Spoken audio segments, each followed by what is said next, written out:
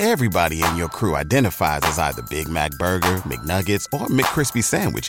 But you're the Filet-O-Fish Sandwich all day. That crispy fish, that savory tartar sauce, that melty cheese, that pillowy bun. Yeah, you get it. Every time. And if you love the Filet-O-Fish, right now you can catch two of the classics you love for just $6. Limited time only. Price and participation may vary. Cannot be combined with any other offer. Single item at regular price. Ba-da-ba-ba-ba. Welcome to the Baseball America podcast. Baseball America, bringing you baseball news you can't get anywhere else for more than 35 years. Now it's time to talk baseball. Hey everyone, JJ Cooper, Josh Norris joining you on Facebook Live podcast today, Baseball America. Thank you for joining us. We want to thank you as always to tuning in, and we thank you because our podcast and Facebook Lives are sponsored by Baseballism. Baseballism is the official off-field brand of baseball, offering apparel for men, women, and kids. Right now, if you go to Baseballism, you can get fine gear like this. And when you go to baseballism.com, if you enter the offer code BASHIP, that's BASHIP, you'll get 20% off of your order. So, and they're also having a great sale today. 42% off today. So today, really don't use. We still enter it. I think you get on top, hopefully. But free shipping and 42% off of what you. Yeah, bought. You know. So check it out today at Baseballism. With a lot of great stuff there. We are joining you today on Minor League Baseball opening day, and we're very excited about that. We are actually recording this, and then when we're done recording this, we are heading out because we're going to go to a game. Yeah, we're going to go to games. He's going to Zebulon for Carolina Mudcats versus Winston-Salem Dash, which. Yeah, it's going to have Dane Dunning versus Marcos Diplon of the Mudcats. And on the field, there's actually players who are not pitchers. Blake Rutherford for Winston-Salem. Luis Basabe for Winston-Salem. Keston Hura for... Keston Hura for Carolina. DHing, he's not throwing right now. Right, and they had Mecker Adolfo not listed on the DL. I think I saw him swinging this week, so I think he's good to go. So he should be in there. And then that series, looks like on Saturday... I might be back there for Nathan Kirby versus Dylan Cease, if I have everything counted correct. And then I'm headed to Durham versus Charlotte for the IL opener. The defending IL champs, Durham Bulls. Going to see Chi-Wei Hu and then Christian Arroyo, Jake Bowers, and Willie Adames. It's kind of the old gangs back together in Durham. And in Charlotte, there's some relievers that I hope to see because they throw hard. Because it's not the best Charlotte roster to start the season, but... And speaking of hard throwers, tomorrow I will be in Greensboro to see Tyler Kolek and see what he looks like after a while away for Tommy John surgery and other issues. So we're going to take your questions, so get them in there on the Facebook Live, and we will gladly answer those. But I have a question for Josh to start off, because we also we're a little tan here because we just got back from spring training. I'm always tan, but not that long ago. And Josh went to Florida. I went to Arizona. And with that, I want to ask you, so who stood out? I mean, obviously you saw a lot of players, but who was the guy that you came back going, I have to share what I saw from who? Well, there's this Acuna. And it's not Chi-Wei Hu in your case. There's this Acuna guy. I mean, he's pretty good. He's of note. I got to see him on the field with Gleyber Torres the same day. So that was pretty cool. And Acuna, I think, had 2 or 3 hits that day. But still, the most popular video I took of him was a flyout. The open swing that looked like, went about 700 feet. And I will tell you, I intentionally parked farther away in the Yankee Stadium parking lot than I usually do because he could put one there. He didn't, but he could have. That was a really good day. And then you, before I left, made me make sure to see Nate Pearson, which is a tough thing to do when you're saying, okay, you need to see a certain pitcher in a certain day span when you don't know where it's going to be. It was well worth the effort, It was well worth the effort. My last day there, I made sure to fly out at 10 p.m. so I could actually get a game. And Nate Pearson started against the Pittsburgh Pirates team, and boy, was he good. Up to 99 multiple times with his fastball. One that knocked my camera off the backstop, which was very... stress-inducing. That was about the low point of the outing. But he got swings and misses with what I would classify as 5 different pitches: slider, fastball, curveball, change, and then a fastball at a lower velocity, 93, 94, that cut like the devil. And he got swings on that too. He said he wasn't doing it intentionally, but it was working. It worked. And I'm going to be hard pressed to see a better arm this year. Worth noting, if you look at our top 100, we rolled out a new top 100 for opening day. If you check that out, the one player that we did bump up for a lot of guys moved up because we did move some guys down for medical reasons, for health reasons. But one guy who moved up just because we know more than we knew at the time was we'd heard good things about Nate Pearson's secondary stuff and how it keeps getting better. Yeah. Josh saw that in person, and so Nate Pearson has moved up some on the top 100. And then they skipped him over low A, so he doesn't have to deal with the cold of Lansing. Yep. He'll get to stay home in Dunedin, where A, it's warmer, and B, he lives, so he get to have home cooking every night with his mom and parents and all that good stuff. So he'll be really fun to watch if you're in the Florida State League. I'll get a couple of guys that stood out to me from Arizona, but we do want to answer some questions first. And so Joe Thompson Jr. says, go Winston-Salem. So he's rooting for... Please phrase that in the form of a question. He's rooting that for the Dash. Evan Pozos asks, hello from Motor City. When do you see the Padres calling up Tatis? Well, he's going to Double-A to start the season, which is not surprising. He finished the year at Double-A, but didn't have a whole lot of time in Double-A. I would say, again, not that guys can't go from Double-A, but I would say a promotion to Triple-A at some point this year. Not surprising at all. And then it really comes down to, if he sets the world on fire this year, a late season call-up's not out of the question. But at the same time, the Padres are a rebuilding team that is making steps, taking strides. There is no need to put Fernando Tatis on their 40-man yet. So that would work against him because they're starting... It's not as crowded as it's going to get in a couple of years, but they're starting to have a more crowded 40-man.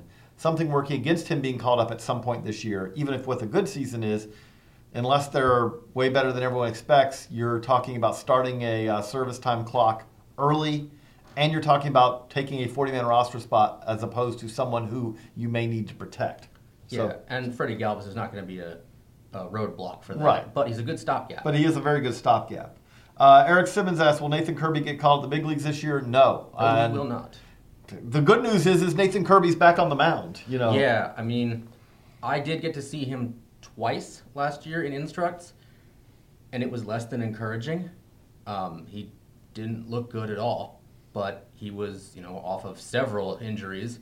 So I'm very interested to see what he looks like on Saturday, although it's going to pour, so probably Sunday. But he'll be a really interesting one to see. The last memory of him is the last out of the World Series that they won, and in Instructs, and it's two different pitchers. Ron Liebask, I heard Ronald Acuna is due up on the 13th. Is there any truth to that? I hadn't actually checked the exact day, but about that we'll put around the time. That's around the time where all of a sudden you get 7 years of control, not 6. Yeah, something like that. And so, yes, expect Ronald Acuna is coming to Durham next week, and we will look forward to saying farewell to Ronald Acuna, prospect. Before long, he'll be Ronald Acuna, big leaguer. And after that, he'll be Ronald Acuna, superstar. So that's coming very soon. And then also, Ron Liebask, Tatis is the shortstop. The Padres have another shortstop, Urias. When they both get called up, they move one to third. No, Luis Urias is a second baseman primarily who can play a little bit of shortstop, not the other way around. The clear path for this is eventually your middle infield of Urias and Tatis at short. Tatis, big dude, may eventually move to third base. Eventually. I don't see there being any need for that anytime soon, though. But no, Luis Urias is not a shortstop roadblock for Fernando Tatis. No. But they're both going to be very good. But the fact that he's been able to play a very legit, passable shortstop is a very useful thing for Luis Urias. But he's a second baseman. He's primarily always been a second baseman, and that continues. Speaking of second baseman, Doug Dazinger asks, apologize, Dazinger or Dazinger? Nick Senzel is the best hitter to come through Pensacola, always had quality at-bats. When and where will the Reds put him in the MLB lineup? Do you want to take that, or I will? I just saw Senzel. That's yours. I just saw Senzel in spring training, and he's playing second base. He's going to play second base pretty much every day in AAA Louisville this year. The re-upping Suarez for a long-term deal kind of makes him your Reds third baseman long-term, and they don't think that Senzel is an everyday shortstop. Not that he may not be able to play it for a game or two or whatever here or there, but their plan is to make him the second baseman. Obviously, right now they have Scooter Gennett, who had a great season last year. Scooter Gennett has to prove that last season's great season was not a one-time event that was buoyed by a 4-home-run game, which does help your season. Helps your home run totals. Yes, it does. It does. So, but Senzel right now, and I don't think there's really any question that Senzel should be able to handle second base. He is an excellent defensive third baseman. The only thing at second base is he has a very accurate arm. You lose a little bit of the value of that at second compared to third, but at the same time, the bat is what's going to get him there before too long, and that will work very well. This is an interesting one. Scott Greenwald asks, who's your most over or underrated prospect? I said you. So while you think about that, I'll have underrated for me is a guy who is rightfully underrated. He has not made it to the States yet to play in any games. But I'm going to go with Alexander Canario, the outfielder for the Giants, who I'm a big fan of. I think that we will be hearing a lot of him in a few years. Was in the DSL last year. Tools-wise, I do think he is right there with Elliot Ramos for the toolsiest player in the Giants system.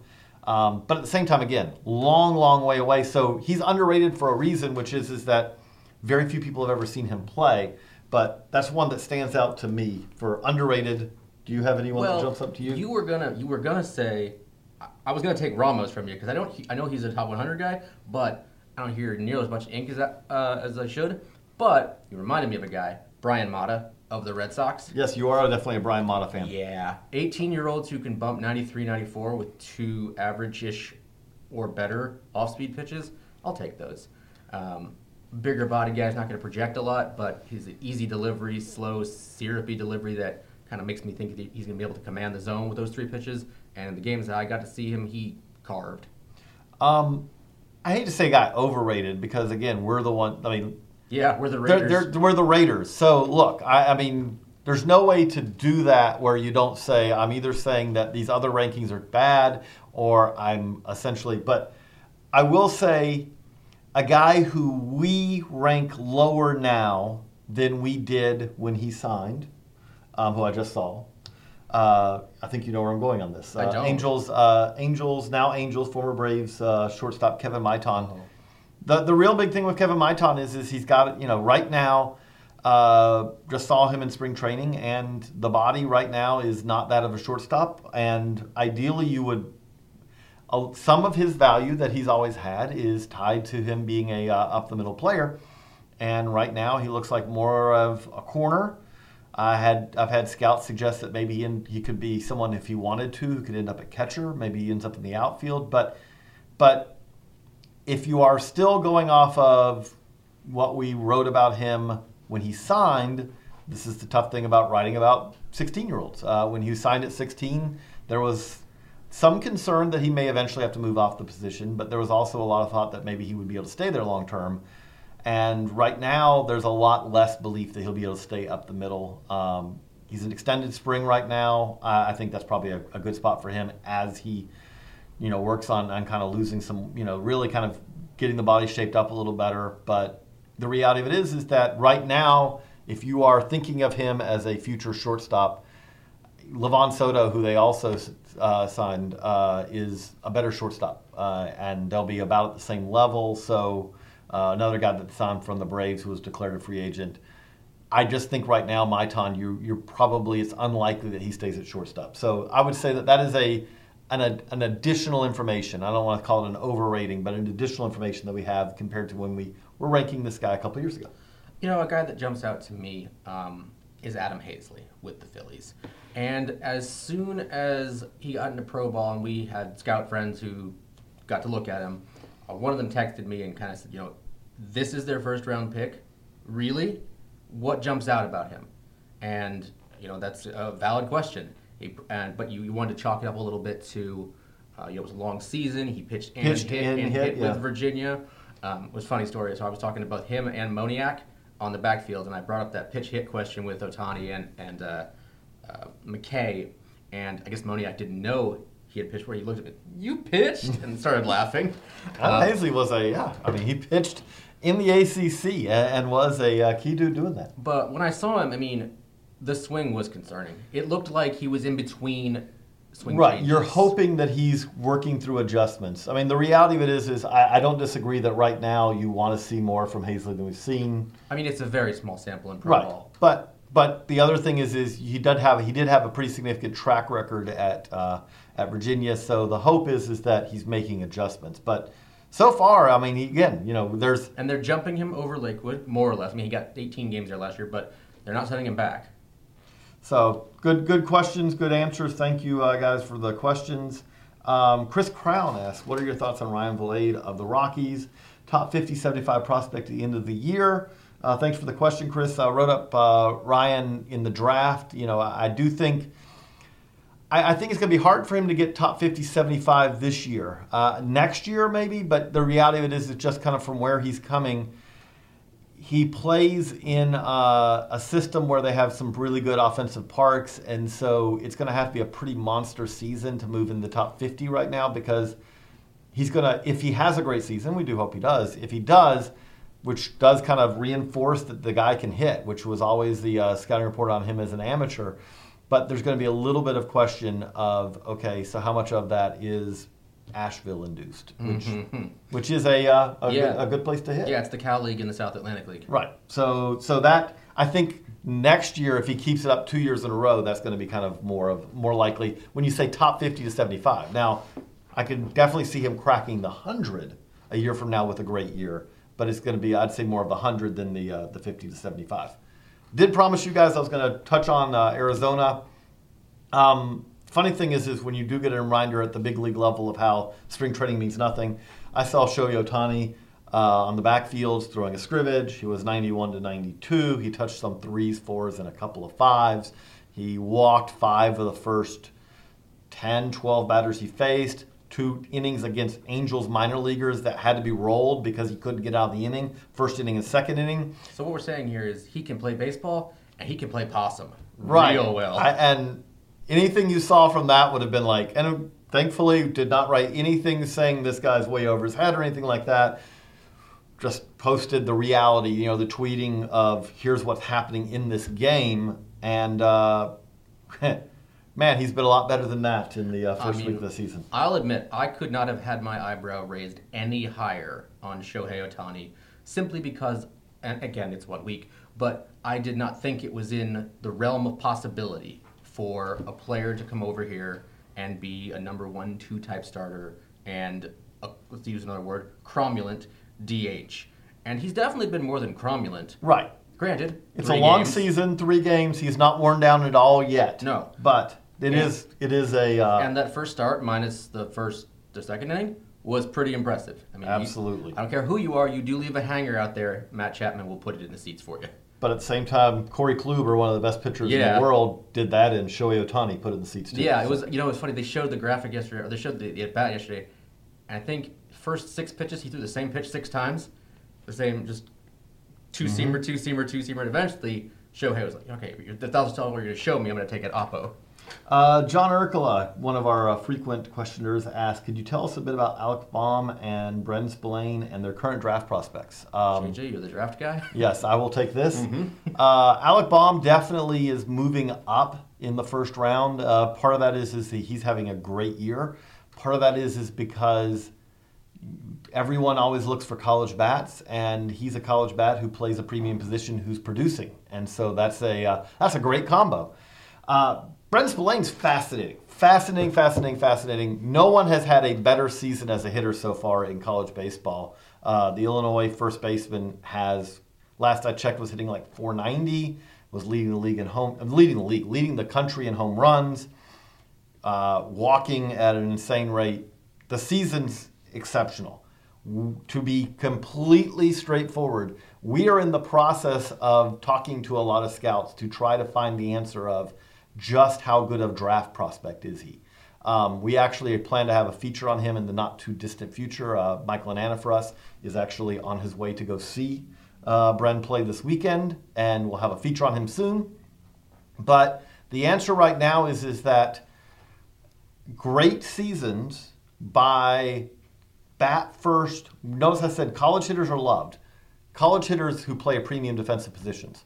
College hitters who don't provide a whole lot of defensive value are treated very, very skeptically. One of the reasons I say that is to give an example, look at Brent Rooker, who's headed straight to AA this year, going to go to Chattanooga, hit 18 homers in a half season of pro ball last year, had the best season of anyone as a hitter last year in college baseball in the SEC.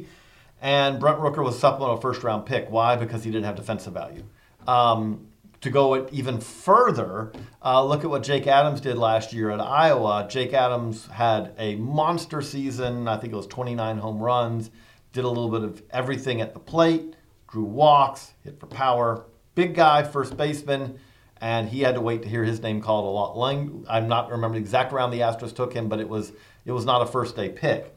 So what we're trying to figure out with Bren is, okay, is the bat special enough that he's that rare bat first college player who can still go on the first day, or is it more likely that he's a second day pick? That's what we're trying to figure out. And so wish I had a better answer for you, but I wanted to be completely transparent with it, because when we were putting together our top 100, 200, and even 300 before the season, he was not a player who was going to be on it. But now he has definitely moved his way onto that. We've seen that with a couple of guys.